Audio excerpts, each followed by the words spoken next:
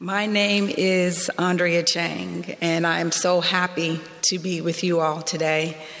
Good morning to students, staff, faculty, friends, and even guests of Tyndale. Just want to go ahead and say I am an American, so what you're going to hear come out of my mouth is going to be some twang. I have lived here for 10 years, and it just won't leave me. So I'm going to say this in the most Canadian way that I can. Sorry about that. But it's an honor to be here today to be able to speak with you the day after our continent celebrated Martin Luther King Jr.'s birthday. Being African American from the southern United States, growing up in the South for most of my life, married my husband interracially in the South, and us having those concerns, I am proud to be here to talk about lessons that I've seen from Martin Luther King that, regardless of the color of our skin, we can take with us. Now, before I talk about Dr. King, I do want to talk about our God, because long before Dr. King was even born, our God had a concern for justice. And we see that all throughout the Bible, especially in the story of the Egyptians and the Israelites. And whenever there is a concern that God has, it moves people to action, including God himself. So God is always the first to move when it comes to justice. But in his movement, he gets others involved. And so he did that with Moses and the burning bush. And he told Moses in Exodus 3 about his concern for the treatment of his people. And he invited Moses in to this journey concerning justice. And so when we look at the story of Dr. King and everything that he didn't do this in an isolated thing. He did this in faith, in knowledge of the Word of God. And he knew the story of the Israelites very, very well. He knew the story of Pharaoh very, very, very well. And so it's a situation where he gleaned a lot from the Word of God, and that's what he used in practice. So concerning justice, our talk for today, I'm going to give you some pointers that I learned after listening to some of Dr. King's speeches, but also things that we all can take with us for our journey in whatever it is that enslaves us, or those things concerning justice that concern us in the community and the wider scope of the world. Now, the particular speech that I am going to take from is called his mountaintop speech. And in it, it has a lot of nuggets, but one of the things that I learned is Dr. King, when he went out, number one, he never did it alone. He always worked with other people. He always went to where the problem was in the mindset of working with those in the community. For this particular speech in the mountaintop, he was in Tennessee again, because he had already been there. And that one time, it solved that one problem, but then arose another issue with some sanitation workers, so he came back.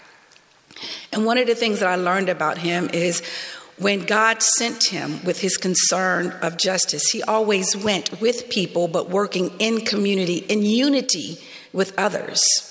And one of the things he notes in his speech as he's talking to the sanitation workers and all those who were, as they were planning, what are we going to do?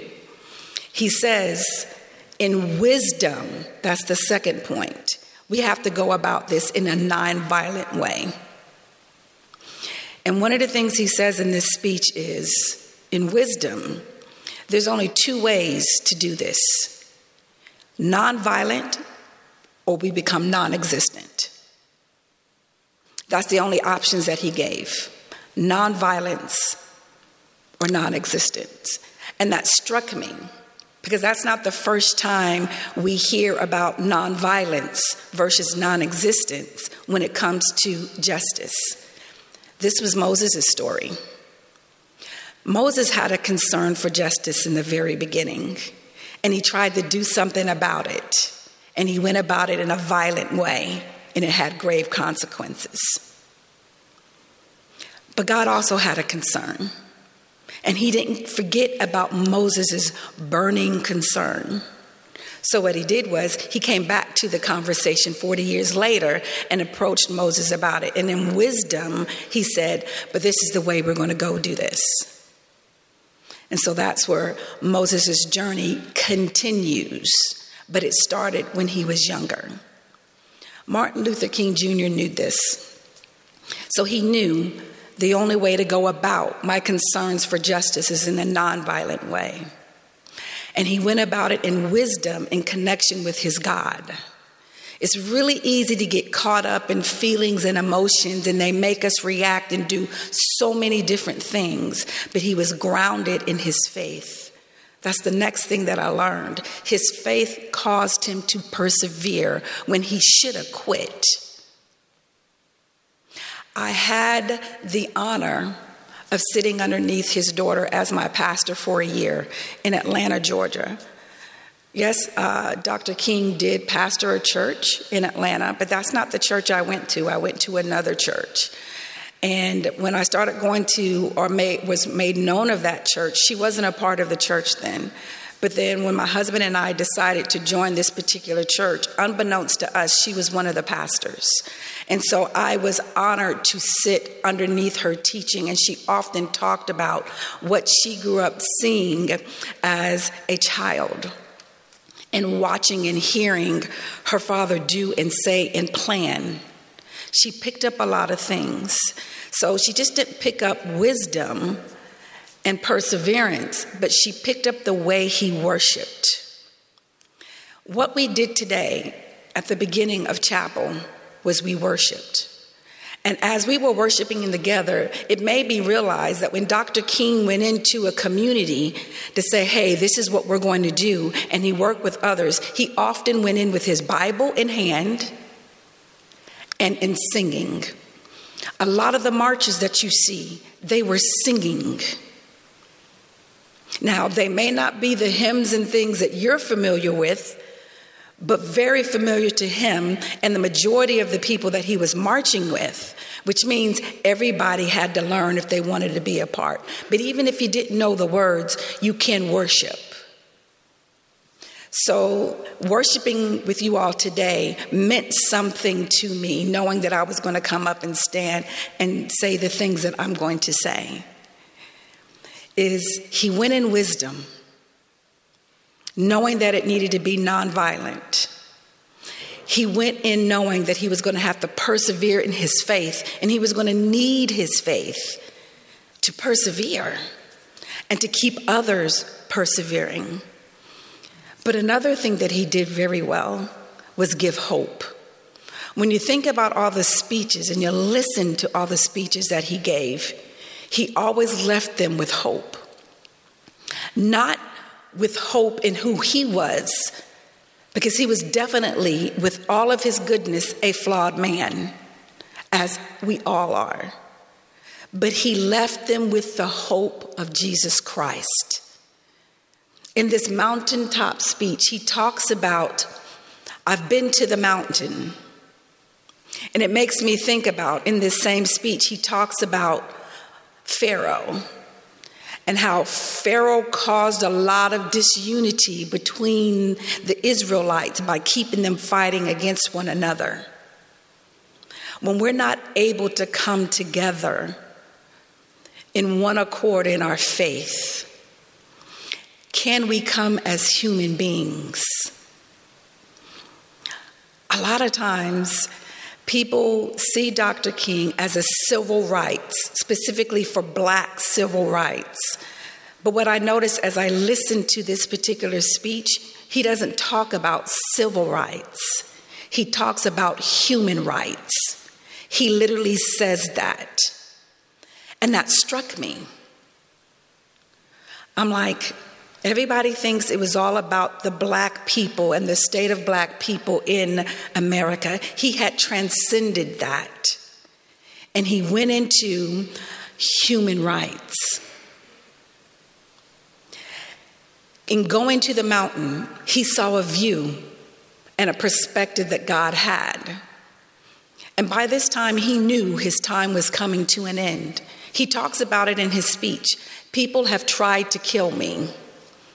Even to get here, they had to sweep my plane several times. And the pilot made an announcement. Hey guys, sorry for the late takeoff. Martin Luther King Jr. is on board and we need to make sure he's safe. They got him safely to Tennessee, but Dr. King never made it out. Because 31 hours after giving that riving speech called The Mountaintop, he was murdered. He never made it home. He didn't die in Georgia. He died in Tennessee. But before he died, he left them with hope. In Jesus the Christ, Savior and Lord. So what I want to leave you with today, as we see everything that is going on in the world, and we can get overwhelmed with emotion and reaction. Know who's in you, and know who also has a concern. But with God's concern, what is he calling you to do? And how is he calling you to do it? What is enslaving you as an individual? What is concerning you in your life? For many of us, just thinking about what's going on in the world right now is very overwhelming. And what can we do, us, in our bodies? So let's shrink that down. Let's take a look at our communities. Let's take a look at where Tyndale sits in North York. When a body of students and faculty and staff come together and decide, what are we going to do concerning justice? How you go about doing that matters. Number one, start with your faith. Wisdom from the Father. In community and unity, worship one God and one Lord. Uplift one another to persevere and not give up. Lastly, hope in what's to come. We all know the ending to this story. And it's not just the ending of this world. It is the forever and the everlasting that comes after. This too will pass. But in the meantime, concerning justice, what are we going to do? So I'm going to leave you with this for a moment, and then we're going to pray. Search your hearts for what God is asking you to do, where he's asking you to do it, and in the manner. Ask for wisdom. Ask for a community of people to rally around, and you work together. You can't do it alone. And think about the hope.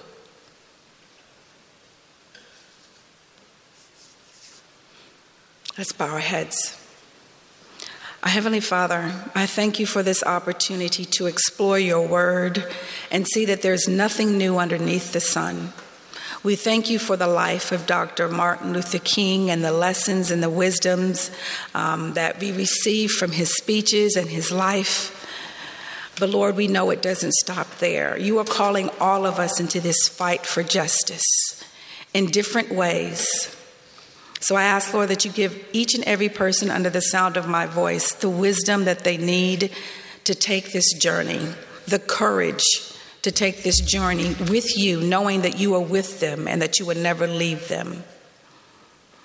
Lord, bring them a community of people around them in which they can work with and go into with humility and with love and grace and mercy. Lord, if there be anyone that needs you more closer to home within themselves, I ask that you just make your presence known to them now. Help them not to shrink back in shame or isolation, but to go to others and to walk with others, as to not journey alone. All these things we ask in your precious and mighty name we pray. Amen.